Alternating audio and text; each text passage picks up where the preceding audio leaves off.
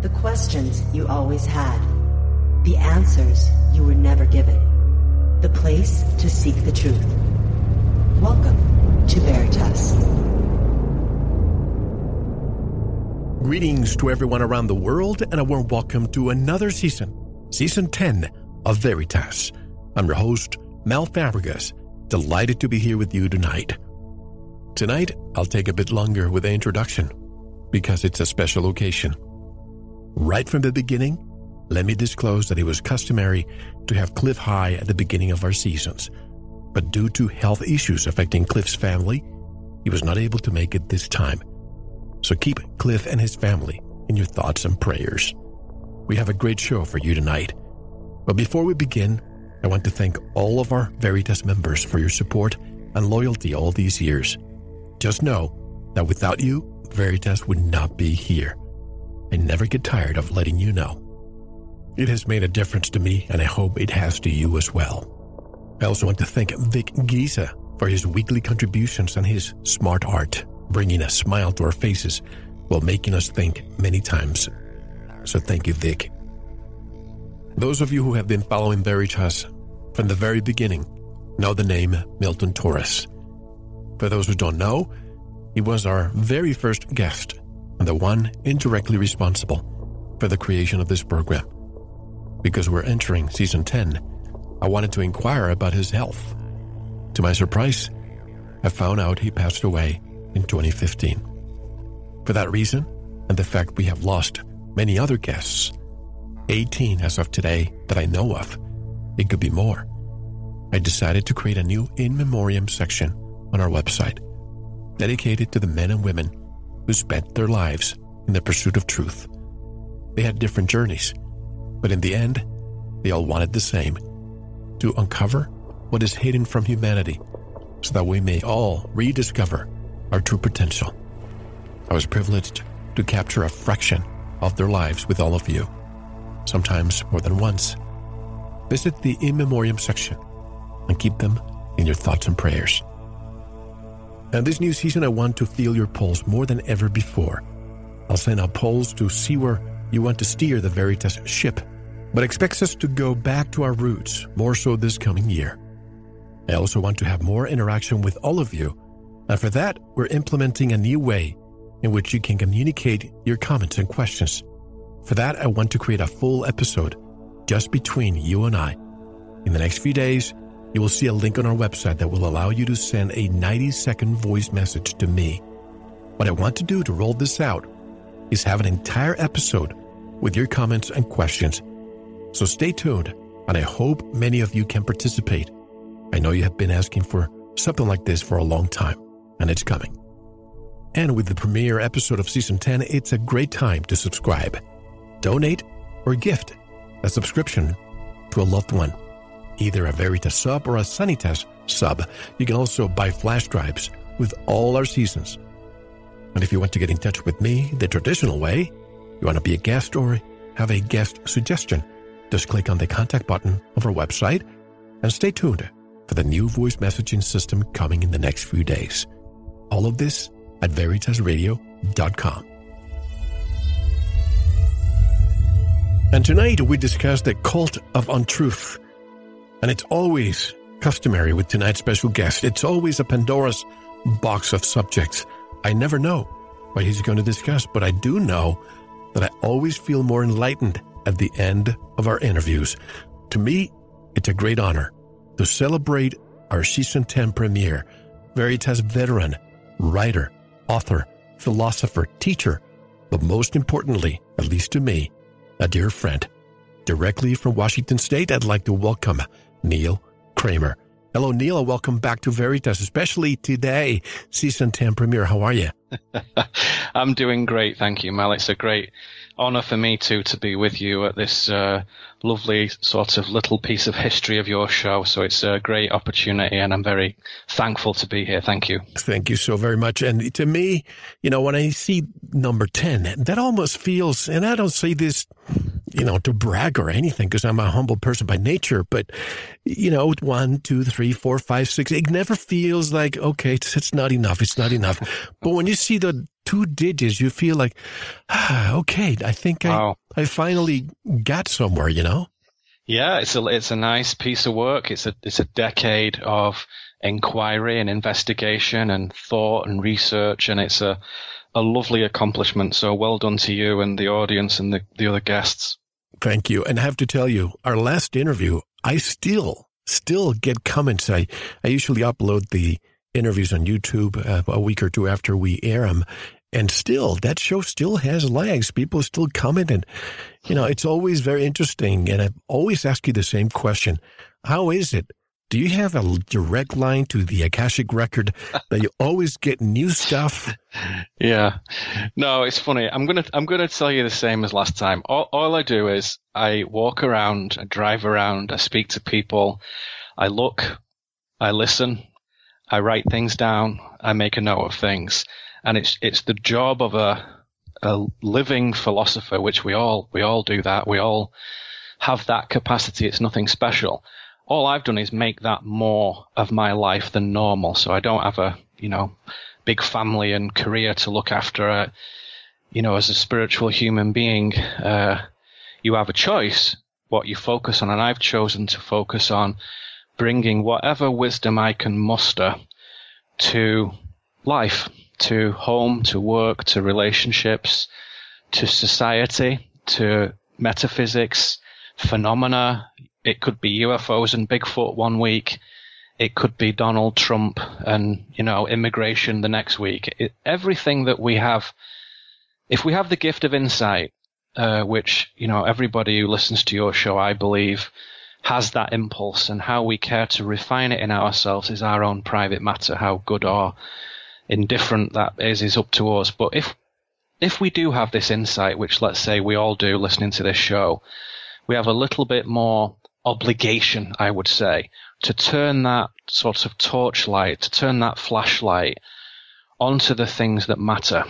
So substantial subject matters deserve our attention, and it's our gift to the world when we think about them honestly and truthfully and courageously. So it's just that ongoing process. So when you say to me and we have a chat and agree to do a show, I'll just pick the 5, 6, 7 things that seem to be relevant at the moment. And some of them are subjects we return to and continue to refine. And some of them are new ones, and some of them are very topical of the moment, of the zeitgeist of the day.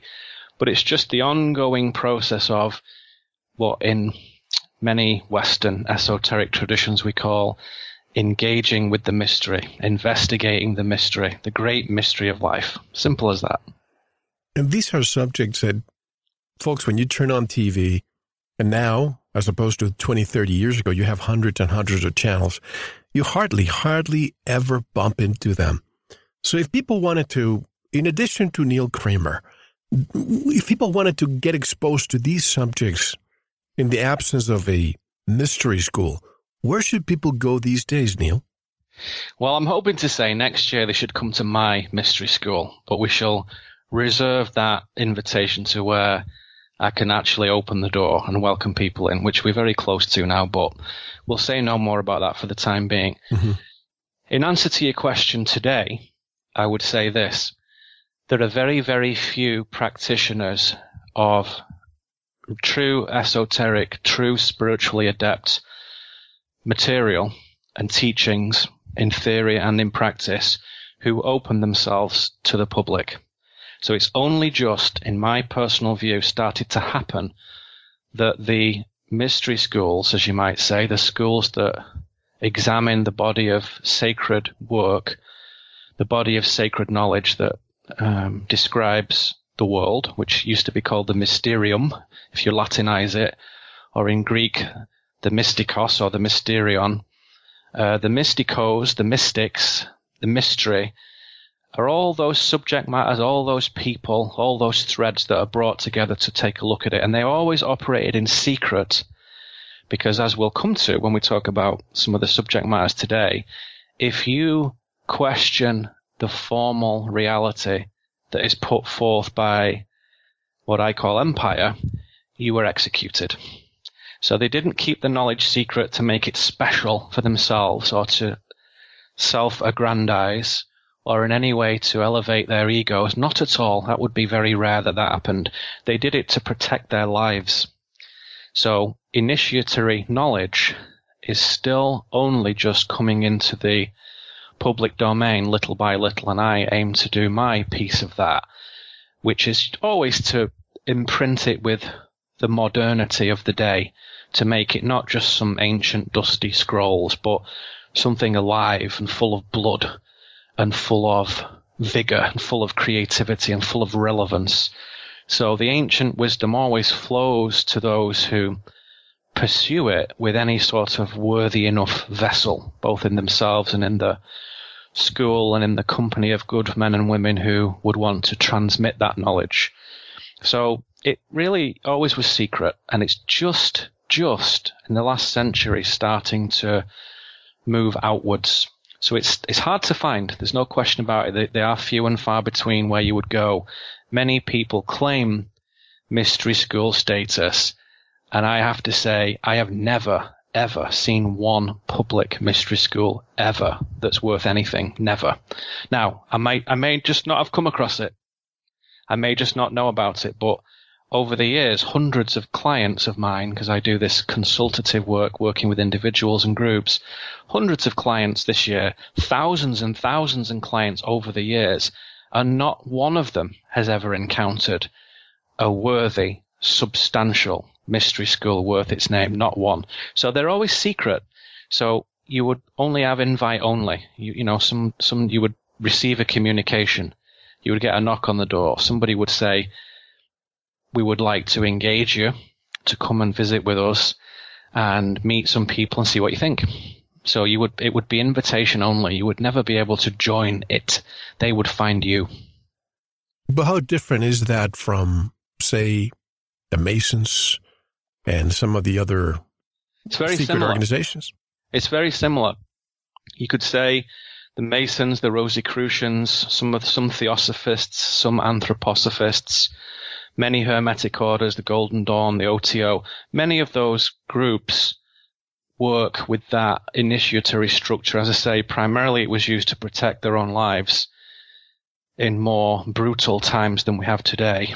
No more or less enlightened, by the way, just more brutal, more in your face. But also there was the understanding that to stratify knowledge protects the student from the use of unwise information. So I often say it's a bit like you don't give bomb-making instructions to kindergarten children. So, you don't teach them how to make dynamite until the child has demonstrated a level of maturity and a level of harmony and balance within themselves and strength. Then you would share, kind of provocative and explosive information. So it's rather like that. If you're going to teach people how to make dynamite and use it, the student needs to prove to you that they are capable of harnessing that knowledge. So real mystical knowledge, it's like sticks of dynamite, and it's only for a few people. Most people love the idea of it, but when they've actually got it in their hands, they can't deal with it. So it's something that has to be proven from the aspirant to the adept, not the other way around. So you can't buy your way into it. You have to be devoted to that knowledge.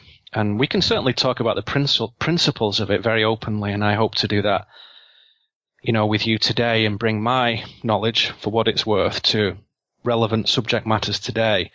But the nitty-gritty of it, the transmutational knowledge of it, how to change things, how to move things, how to disintegrate and how to remake, that kind of primal alchemical knowledge is only for those who can prove their devotion to it, their utter regard and their utter application, which in these days is very rare. People, as you probably have noticed, and as many of your listeners will know, most people are so incredibly ill-disciplined, they lack discernment so much that they will never, ever put themselves in that position because they cannot do it. They've chosen not to do it.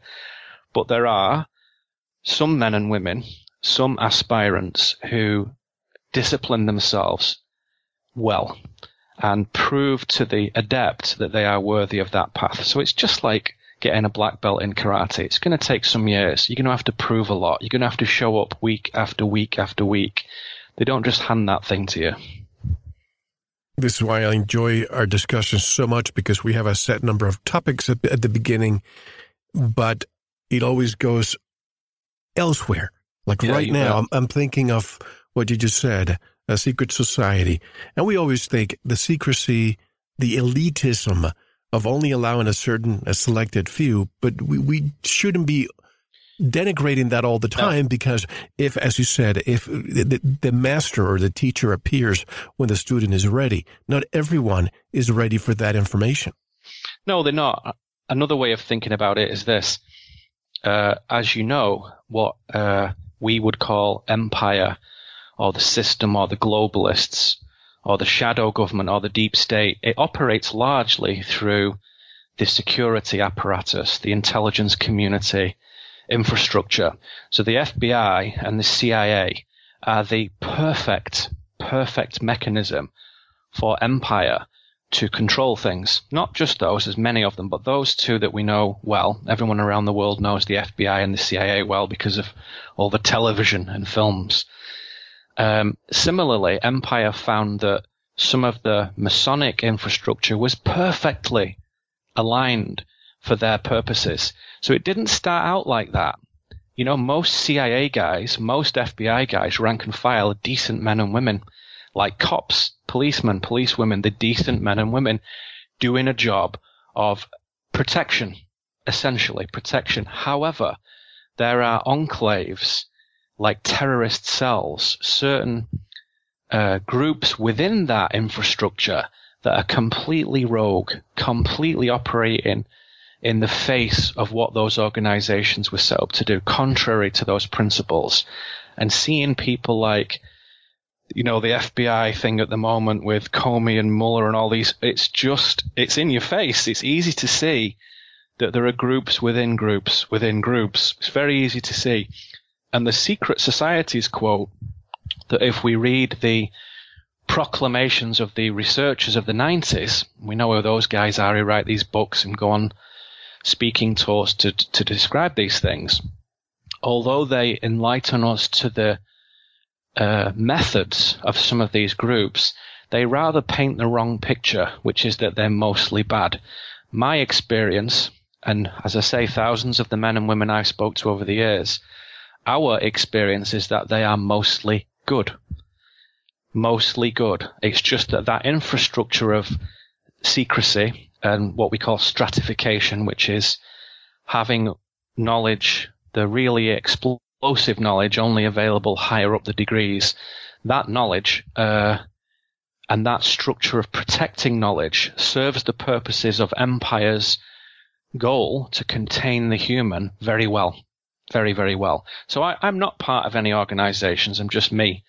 But I have been part of 2 orders in the past. I've never been a Mason. I've never done anything like that. So I don't have any allegiances to any of these guys. But I meet with a lot of these people regularly. And it's very, very rare that I come across anything, you know, suspicious, anything that leaves me questioning the whole thing. Mostly, even at the very highest levels where you meet occasionally other adepts and, you know, what you might call mages or seers, very, very advanced men and women. I've never, ever met a negative person. Never. I meet balanced, positive, excellent, mostly men, 99% of them men, and occasionally with the more contemporary orders, women. And they're just the same, just as capable. So it is important for us to question the nature of those organizations. And when our movie Transmutation comes out next year, which I'll hopefully talk to you about when it comes out, you'll see a further extrapolation and a description of those very subject matters. So it's good for us to know that. Have you heard the news that, since we're talking about all of this, I'm thinking of social media. I'm thinking about the way people today get information, which is, believe it or not, folks, YouTube. People just go to YouTube and just search a title, and that's how they're getting a lot of information. Some of them is disinformation, some of it's true, but Google will enlist 10,000 new employees to moderate YouTube videos. What do you think the purpose of this is? Well, it's very clear to me that the tech giants... Thank you for listening. To unlock the full 2-hour interview, including video formats, downloads, transcripts, exclusive articles, and more, subscribe to Veritas Plus now.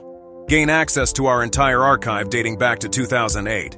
Just click subscribe at veritasradio.com. Because you don't want to believe, you want to know. Subscribe now. To listen to the rest and all of our exclusive material, proceed to the Veritas Plus member section or join the Veritas Plus family by subscribing. Click on the subscribe button at veritasradio.com. Don't forget to visit the Veritas store for focused life force energy. Get a 15-day free trial today with no credit card required. And if you want to get in touch with Mel, want to be a guest on this radio program, have a guest suggestion, or have feedback, just click on the contact button on our website at veritasradio.com. Now, proceed to the Veritas Plus member section or subscribe to listen to the rest of the interview. You don't want to miss it. Because you don't want to believe, you want to know.